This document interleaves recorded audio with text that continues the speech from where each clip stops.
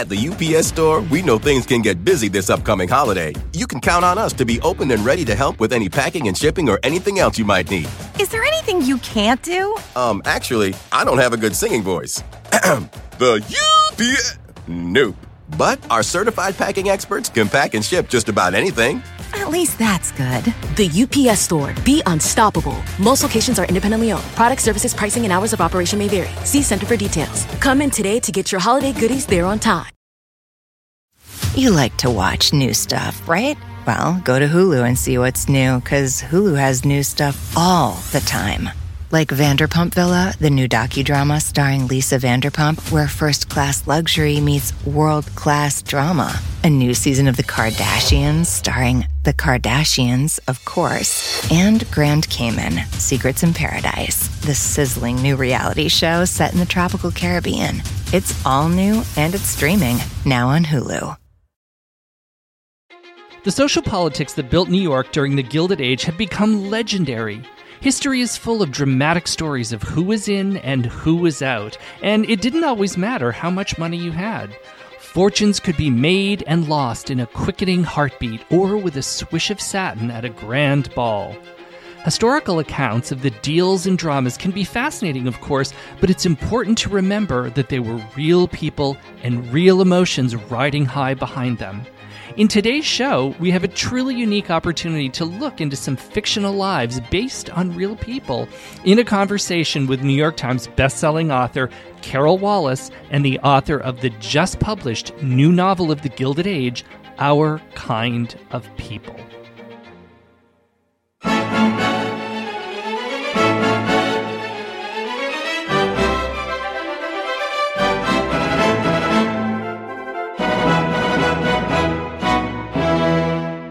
I'm Carl Raymond, the host of the Gilded Gentleman History Podcast, where every 2 weeks we sit down for a nice cup of tea and take a look at the glitter and the gold and all that lay underneath this world in the Gilded Age of New York, Paris's Grande Belle Époque, and England's late Victorian and Edwardian England.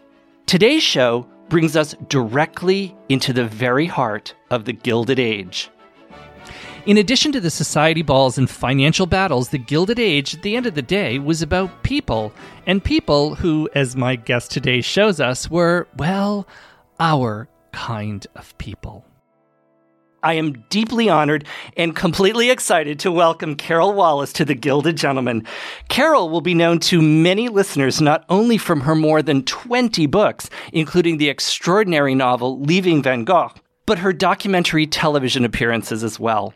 Carol is the co-author with Gail McCall of the New York Times bestseller To Marry an English Lord, which served as an inspiration for Julian Fellowes' beloved series, Downton Abbey.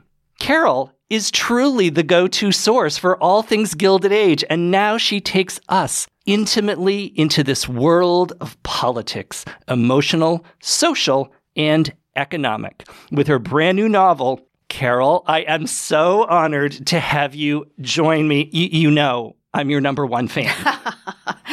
Carl, it is nothing but thrilling to be here.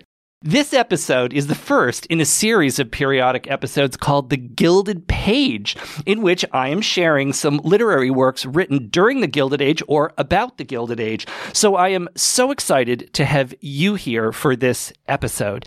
And I must, for all my listeners, just say that literary blood runs deep in Carol's veins. One of the great prolific best-selling Gilded Age writers was Lew Wallace, who wrote a number of novels as well as nonfiction, and whose blockbuster was the original novel of Ben-Hur. And no, my friends, it did not start in 1959 with Charlton Heston.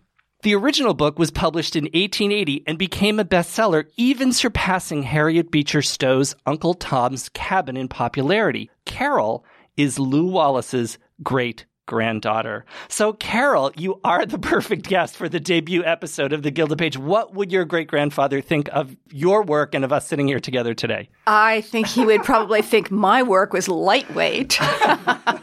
But he also had a really good eye for publicity himself, so I think he would certainly have thought this was exactly the way to be proceeding when launching a book. Absolutely. If they only had Instagram accounts and podcasts back in the Gilded Age, can you imagine what would have happened?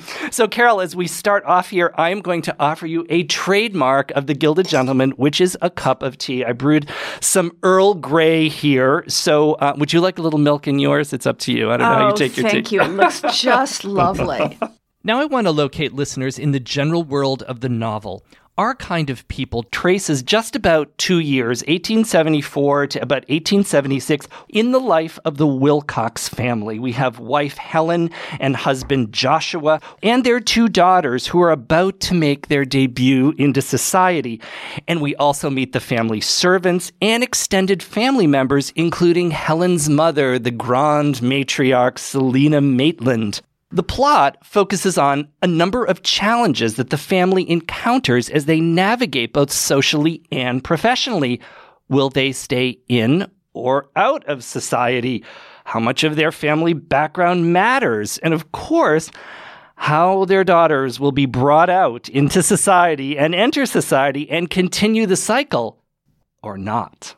All of this is set, of course, against a glamorous, elegant, but incredibly turbulent time in New York, and certainly really the entire country as it was busting out of old constraints and forging something incredibly exciting and incredibly new. So, Carol, you've set the book. The book opens in 1874, really, which was the beginning, in a lot of ways, of the Gilded Age. Can you talk about how you chose that particular moment in New York history?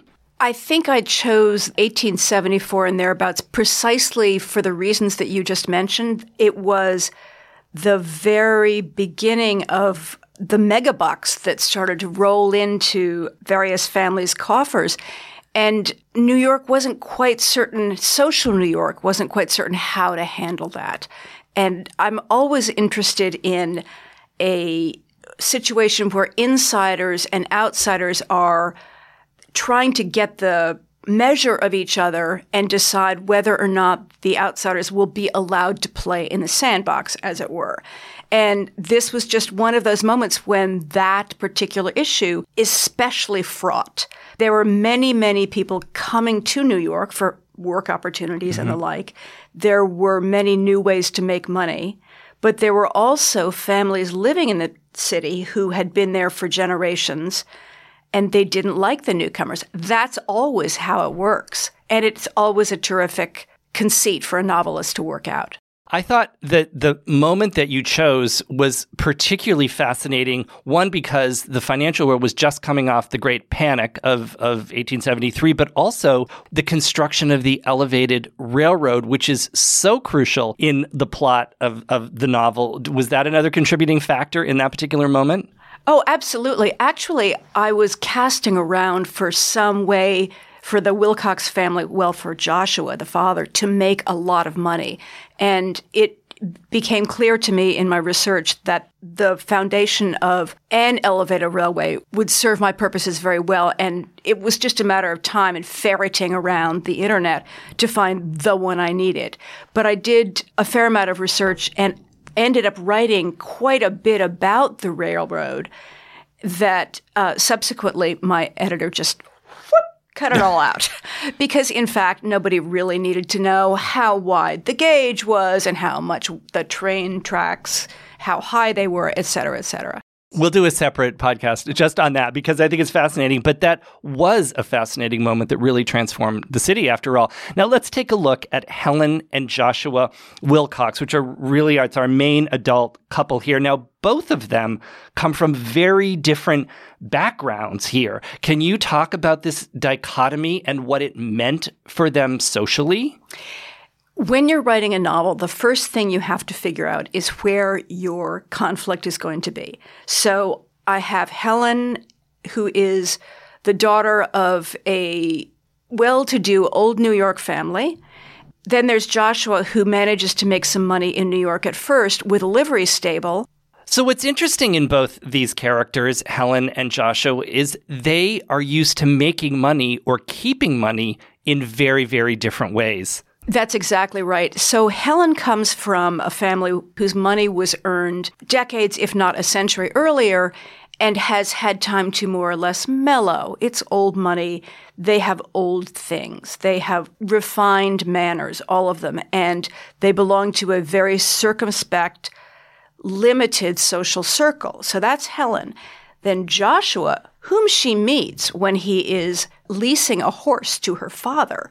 Joshua is a country boy who ultimately starts a big business and makes a lot of money, but the process of the two of them finding each other in romantic terms and then becoming acceptable as a couple to greater New York society, that's where the story really exists. And that's where the problem is, right? Because exactly. The society's looking at them. In Helen's world, they have that old money and they just don't like to spend it or touch it or do anything with it. Whereas Joshua's world, which we will see when we get to talk about some other characters, they're willing to play around with it and, roll the dice, literally, right? Literally, yeah. So right off the bat, and I was so struck right in the very beginning of the novel, you introduced this idea of acceptance into society. So everything was not a given. The opening of the novel is we have Helen wanting to get back to this luncheon so that her daughter can then be accepted into the dancing class. But this was not just about a class to go and learn how to waltz. What was dancing class about, and what did it really mean? Carl, did you go to dancing school? My mother taught me to waltz. Your mother taught you to waltz. Okay. I went to dancing school. And what it was about was girls and boys getting accustomed to each other, learning. I learned to foxtrot and to waltz. And it's really all about making those early connections with the people you are expected to socialize with and then later to marry. Now, in the late 60s, things didn't work out that way. But in the 1870s, that's really what the project was. And the whole point about these dancing classes was the young people who were supposed to marry each other meet, socialize. There is a very controlled round of social experiences they have, and then ultimately they will. I mean, it's a little bit like breeding a prize chicken. There are only so many options that are acceptable. Well, it seems also from a very young age, too, people are scoping each other out and who's going to be appropriate and who's not going to be appropriate. And one of the things about Gilded Age society strikes me is that it's this endless series of tests and trials and things that you have to go through. And this whole dancing class was part of that, right? Oh, it absolutely was. Now, mind you, if you think about society both in those days and now, I think, there are various hurdles and levels of acceptance. I mean, how do you think you get to go to the Met Ball? It's exactly the same process. There's the sorting and the choosing. And the only real question is who gets to do that. That's where the power is. And it seems to me, also in your book, there are two stunning scenes that you set at the opera. And now the Metropolitan Opera hadn't even been built at this point. So we're talking about the Academy of Music, the old venerable opera house on 14th Street, which of course Edith Wharton uses at the opening of Age of Innocence. So we all love it for that. But going to the opera was another test and trial, right? This was not about just going to have a beautiful evening listening to music. What were all the politics of that about? A lot of it was show, right? A lot of it was display. And if you think about any opera house, really, and if you get online and look at images of the Academy of Music, you will see that the boxes are there as much as anything in those days to display the occupants. It was expensive to rent a box. It was also somehow difficult socially to get the correct box. I do believe that they were actually handed down through families. And clubs had boxes so that it was perfectly possible for a husband to deposit his wife in the family box, and then he would leave her there and beetle around the back and go and sit with his buddies, and they would ogle the singers from above in their low-cut costumes. There was also a big social piece to the promenades between the acts. So a see and be seen moment, a greet and be greeted moment, or greet and be ignored moment. So the opera was almost a battlefield in some respects in terms of who was allowed to know whom or who would recognize whom. Well, you have this masterful example of that towards the end of the novel. There is your second big opera scene where I like to call it the great art of the snub. And that's what's going on is, without giving away the plot, can you talk a little bit about what the art of the snub was? One of the issues was, as I said, knowing and being known. And in this instance, there is a character who likes to believe that she controls New York society. And there is another character who has different priorities. And they have been more or less clashing throughout the book. And at this moment, the tables are turned. I'll just leave it there. Quite deliciously so, are they not? I was cheering when all of that. No, I was when I was reading. Now, I just got the distinct feeling that I'd met some of these characters before, or they felt very familiar to me in some ways and of the way they acted. So can you talk a little bit about some of the characters that may have had historical antecedents that were based on bits and pieces of some real people? And I'm curious also to know the ones that you just made up. Well, I think you're probably primarily talking about Annabelle van Ormskirk, who is based quite plainly, quite overtly on Caroline Astor, who was the boss lady of New York society in those days. And Mrs. Astor became the most important woman largely, yes, because she was wealthy, yes, because the family money was old, but also because she was just plain pushy. Sometimes it just takes a ferocious amount of energy to accomplish a social goal, and she had that quite plainly, even at more than 100 years distance. So I just really changed her name a little bit. And one of the things I love about Caroline Astor is that she was apparently a grand figure of a woman. And you can just imagine her sailing around the opera hallways with, let's say, a bosom like the prow of a ship and priceless lace and velvet. And these women all had tremendous posture because of their corsets, high-dressed hair. And that was Caroline Astor.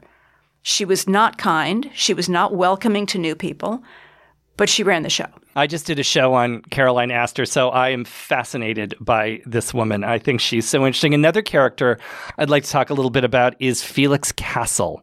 Now, who were you thinking of? I have an idea, but I want to make sure I'm right. Well, Felix to me is kind of a composite. So give. Who are you thinking about? Oh, Leonard Jerome. Yes. But nicer than Leonard Jerome. Nicer than Leonard Jerome, a generation younger than Leonard Jerome. And that's, for me, is sort of important. And also, without giving too much away, Felix has to be charming, persuasive, glamorous. Leonard Jerome, I don't think of him in those terms. Would you share a little bit about, for our listeners, who Leonard Jerome was? Leonard Jerome was one of the early entrepreneurs in New York City who made a lot of money quite quickly, and he's probably most famous as the father of the raving beauty Jenny Jerome, who in 1874 married Lord Randolph Churchill. So that's the very beginning of the moment when American heiresses start to marry English aristocrats in what became quite a little social moment. Who's your favorite character in the book? I love asking authors that. Carl. Carl. How could I choose a favorite? Honestly, Top three. Top three? Okay, top three. Obviously, Helen. In a way, I loved Selina to write, even though she's quite odious. No, she's the matriarch. We should be clear. She's the matriarch, yes. Selina is Helen's mother, and she is very conservative, quite cruel at times. She has very high standards for her daughter's behavior, and she eventually – no, I don't think I'll tell you. But So Celine is definitely one of my favorites because her outlook was so clear-cut. And then Felix, of course. Felix is so glamorous. So I just have a huge soft spot for him. Was there any character that was harder to write, that was less likable, that was just a challenge to put together? Anybody? Actually, less likable isn't an issue. It's boring that's an issue. And I like to think there aren't that many. There are no boring characters. I will just say that right now. There is nobody that's boring. I personally found Thaddeus Britton just a charming, lovely character. He is one of the suitors, and we'll leave it at that. But that was a lovely, lovely portrait about that. Oh, thank you. Carol, your tea is getting a little low there, so we're going to take a little break, and I'll refill our teacups, and we'll be back in just a minute. At the UPS Store, we know things can get busy this upcoming holiday. You can count on us to be open and ready to help with any packing and shipping or anything else you might need. Is there anything you can't do? Actually, I don't have a good singing voice. The UPS... Nope. But our certified packing experts can pack and ship just about anything. At least that's good. The UPS Store. Be unstoppable. Most locations are independently owned. Product services, pricing, and hours of operation may vary. See Center for details. Come in today to get your holiday goodies there on time. You like to watch new stuff, right? Well, go to Hulu and see what's new, because Hulu has new stuff all the time. Like Vanderpump Villa, the new docudrama starring Lisa Vanderpump, where first-class luxury meets world-class drama. A new season of The Kardashians starring The Kardashians, of course. And Grand Cayman, Secrets in Paradise, the sizzling new reality show set in the tropical Caribbean. It's all new and it's streaming now on Hulu. Life is a highway, and on it there will be many chicken sandwiches. But there's only one McCrispy. So go ahead and hit the turn signal if you know about this juicy gem of a detour. Hello, everyone, and we're back, and we have freshly topped up cups of tea, Carol, and we're going to continue our conversation. We were talking a little bit before the break about some of the characters in the novel, and to me, very much, it seems like the city of New York, in a way, is very much a character in the book. Can you talk a little bit about what the character traits, if we're going to call them that, of New York would have been at this time period? That is a great way to look at it. Yes, it was so fascinating to do a lot of that New York research. By setting the novel in the 1870s, there is lots and lots of photographic material. So I could really see things that I might not have been able to imagine. For example, the elevated railway that becomes such an important part of the story. So that was a really big thing.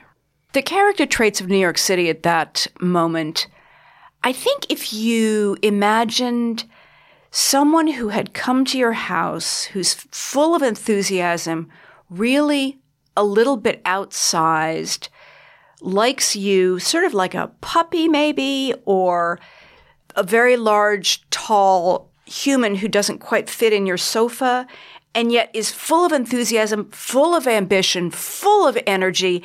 And when that person leaves, you're exhausted, and yet you think, gosh, that was pretty great. So New York has some of that air of just coming into its own. And I think that's the most important thing about it. The city is becoming the city we all live in now, or the city that people enjoy visiting. The bustle, the energy, the sense that anything is possible. One of my very favorite scenes in the book is one that you set at the Metropolitan Museum of Art, and it's the scene of a beginning of a romance. But what was fascinating to me is that wasn't the location of the Metropolitan Museum of Art as we know it today. So where was the Met in the 1870s? I wanted a place for those two characters to run into each other. I will not say anything about who they are, but there weren't that many places where a young woman of a good family could go. She was out with a maid, but still for her to be out and about. So I thought of the Met, and I was aware that it had been founded very early by a group of gentlemen who felt that New York ought to have a cultural institution like a museum. So they purchased a house on, if I remember correctly, 14th Street. And some of them donated paintings, and they called it an incredibly ambitious way, the Metropolitan Museum of Art, even though it was just a house with some paintings in it. And it worked as the setting for what that scene does. But yes, it is surprising when you consider where it is now. Another piece of the novel that I love so much is your attention to process of making a dress, of writing invitations. On and on it goes. There are all these social rituals that you describe that really show us how that all How did you research all of that? And particularly the dressmaking scenes are stunning to me. I like clothes a lot. There is a lot of really good scholarship, especially at the Metropolitan Museum, about and around 19th century fashion. So that's really the big source for those moments. Now, it's been said in some of the advanced praise that your novel has a very Jane Austen quality to it. And what that refers to is that you do refer to specific details, but there's a lot of description you don't give us, and nor does Jane Austen, yet you, as did Jane, bring us into these situations. We can see them. We can feel them. We are very much there. Did Austen influence you in the writing of this? I would never, ever have expected to be compared to the magnificent Jane. But you were. Well, thank you. I think what's really happening there, very much intentionally on my part, probably not so much intentionally on hers, is that as you are writing, you need to balance very carefully your pacing, which is to say how matters are moving along plot-wise, and your details. And nobody really wants to read an entire list of, let's say, what Selina has on at a given moment. So you have to just give them a couple of details and let the reader fill that out. And maybe that's what you're reacting to, because I think Jane Austen does do that. Now, another writer that you and I both dearly, dearly love is, of course, Edith Wharton. Every now and again, perhaps there were some influences of Wharton. Yes? No? Oh, so totally. I mean, how could I knew there I'd not get be? that one. Yeah, how could that not be the case? Yes, The Age of Innocence. I wasn't intentionally writing an homage to The Age of Innocence, but certainly that book is set in the 1870s, and there were bound to be some overlaps. Mrs. Wharton was extremely interested in the way the cultural expectations of her New York City, which was the old New York, did impact the emotional lives of her characters. To the extent that I can be compared to Mrs. Wharton, it might be in that way. I want to ask you about your huge bestseller, really, that helped inspire the story of Downton Abbey. And to me, To Marry an English Lord really is a Bible of the Gilded Age in so many ways. There's so much material in there, so much of what you tell. It's really a must-read. Did everyone out there hear me say that? Okay. Did its success, did that surprise you? Because you had written that years earlier. I think it was in the late 80s, early 90s, yes? To Marry an English Lord was first published in 1989. So, yes, its resurgence was a huge surprise. And we did hear, when Julian Fellowes made a comment in the press about how he had been reading To Marry an English Lord and that it's in some ways prompted Downton Abbey, I was astounded and gratified. I had no idea where that would go. Well, no one did. No one had any idea where Downton was going to end up. And it has certainly benefited me enormously. The book itself, To Marry an English Lord, was repackaged with a new cover and actually made it onto the New York Times bestseller list, which was terrific. And I later went to England to be not the tour guide, but kind of the person who chats about stuff on the bus, and did a tour of English country houses, which was super fun. I know. I wish I'd come. I know, right? It was so great. Tantalizing. Yeah. So that was just a piece of tremendous good luck. Now, Carol, with all of that and the experience that came with it, so the lecturing and the TV appearances and all the things that you've done, is there one question or one subject that you find people ask you over and over and over again? Is there one sort of area that people seem most fascinated with in the Gilded Age? Well, it's the money, isn't it? Every time. Nothing's changed. No, exactly. And in some ways, I've always thought that part of the reason for the second resurgence of To Marry an English Lord is that we are in a financial moment that fairly closely resembles the boom of the late 19th century. What is it about the Gilded Age that attracts you the most?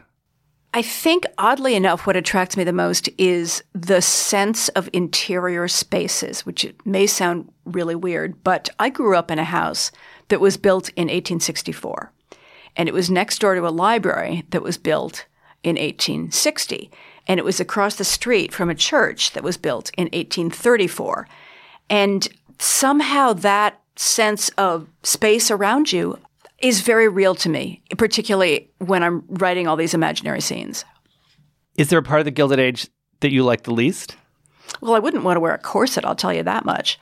And I certainly would not have wanted my mother to pick my husband for me. And yes, that social control was a terrible idea. Yeah, that would be bad. Yeah. Right? Yeah. So as I neared the end of Our Kind of People, I was really struck by this incredible optimism that you present of this city that is, and really a society that is breaking free, and they're really evolving into something new. And I thought a little bit about New York today, because New York has really always been a city that's evolving. And it struck me that the Gilded Age may have been a particularly dramatic example of a process that continues on as we all continue to reinvent yourself. Was I dreaming, or it was a very visceral feeling I had? I think you're absolutely right, Carl. And I think part of what you're responding to here is the fact that in the late 19th century, many of the physical features that we still rely on that surround us were, in fact, erected. I take the subway every day. I'm sure you do too. And all of that transportation, the ferries back and forth, banking, so many of the industries that keep New York wealthy were in formation at that point. So I would say, it is the very beginning of modern New York City that we're witnessing. And the excitement of it, too, because we had this transportation, we could move around, we were going to get electricity, which changed everything. And this is not giving away a plot, but I will tell a plot detail, but one of my favorite moments is when Helen actually takes the elevated train herself. This is a woman that has spent her life in carriages. This is a woman who has had a very different sense of the physical city. And as you said earlier on, limited to a very certain area, which was really pretty small. All of a sudden, you feel her sense of wonder at being able to go from, the 50s down to downtown to Bowling Green. And it is a sense of wonder. And that's something that we, of course, taking the subway today, don't even think about. But it must have been extraordinary. And you created, that was such a magic moment. Carl, you have more than made my day. That is so great to hear, because I really wanted exactly that reaction from that scene. And I also wanted Helen to have the experience, and it was important for her to be alone while she did so. I wanted her to have the experience of finally understanding what it was that Joshua had created. So that scene does double duty, and I'm glad it worked. Well, my favorite character actually was Helen. When I started off, I thought it was going to be one of the girls, but I have to say it was Helen in the end, because here's a woman that didn't think she would change, but does.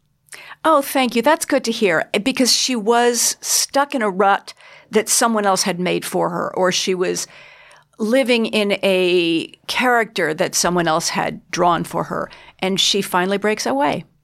Now, Carol, I want to ask a little bit about the title, because it struck me that the title might be slightly ironic. When you think about the Gilded Age, we think of the social stratification, and well, they're just not our sort.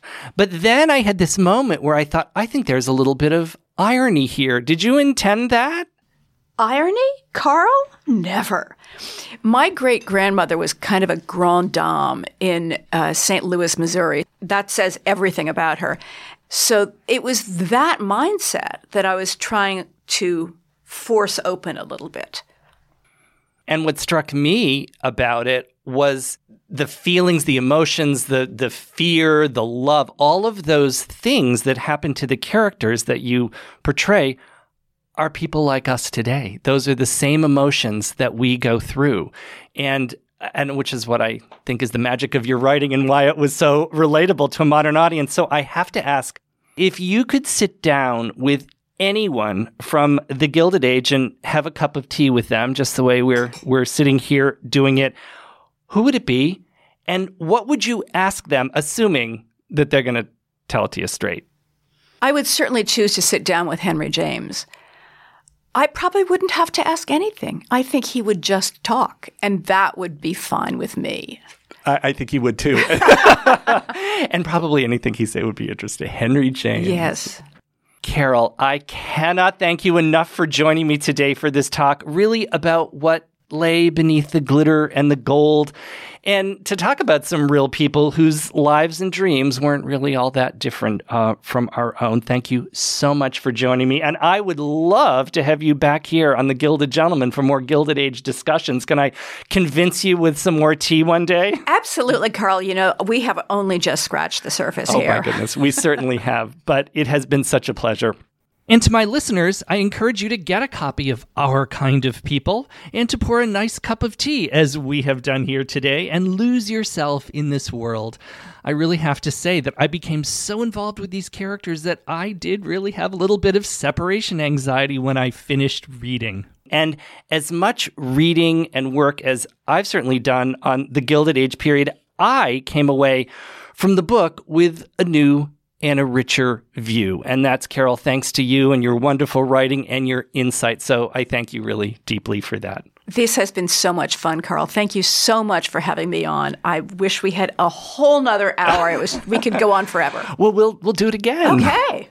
Our Kind of People is available as a trade paperback original and also as an audiobook and as an ebook, so you can find a copy wherever books are sold.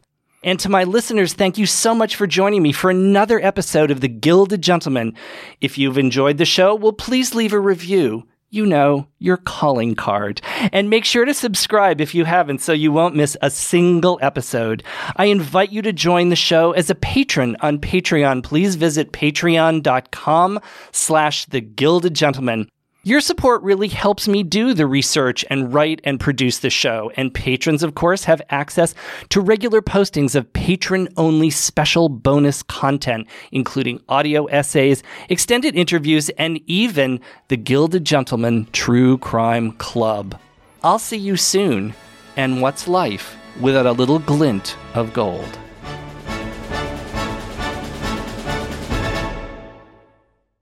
Life is a highway, and on it there will be many chicken sandwiches. But there's only one McCrispy. So go ahead and hit the turn signal if you know about this juicy gem of a detour.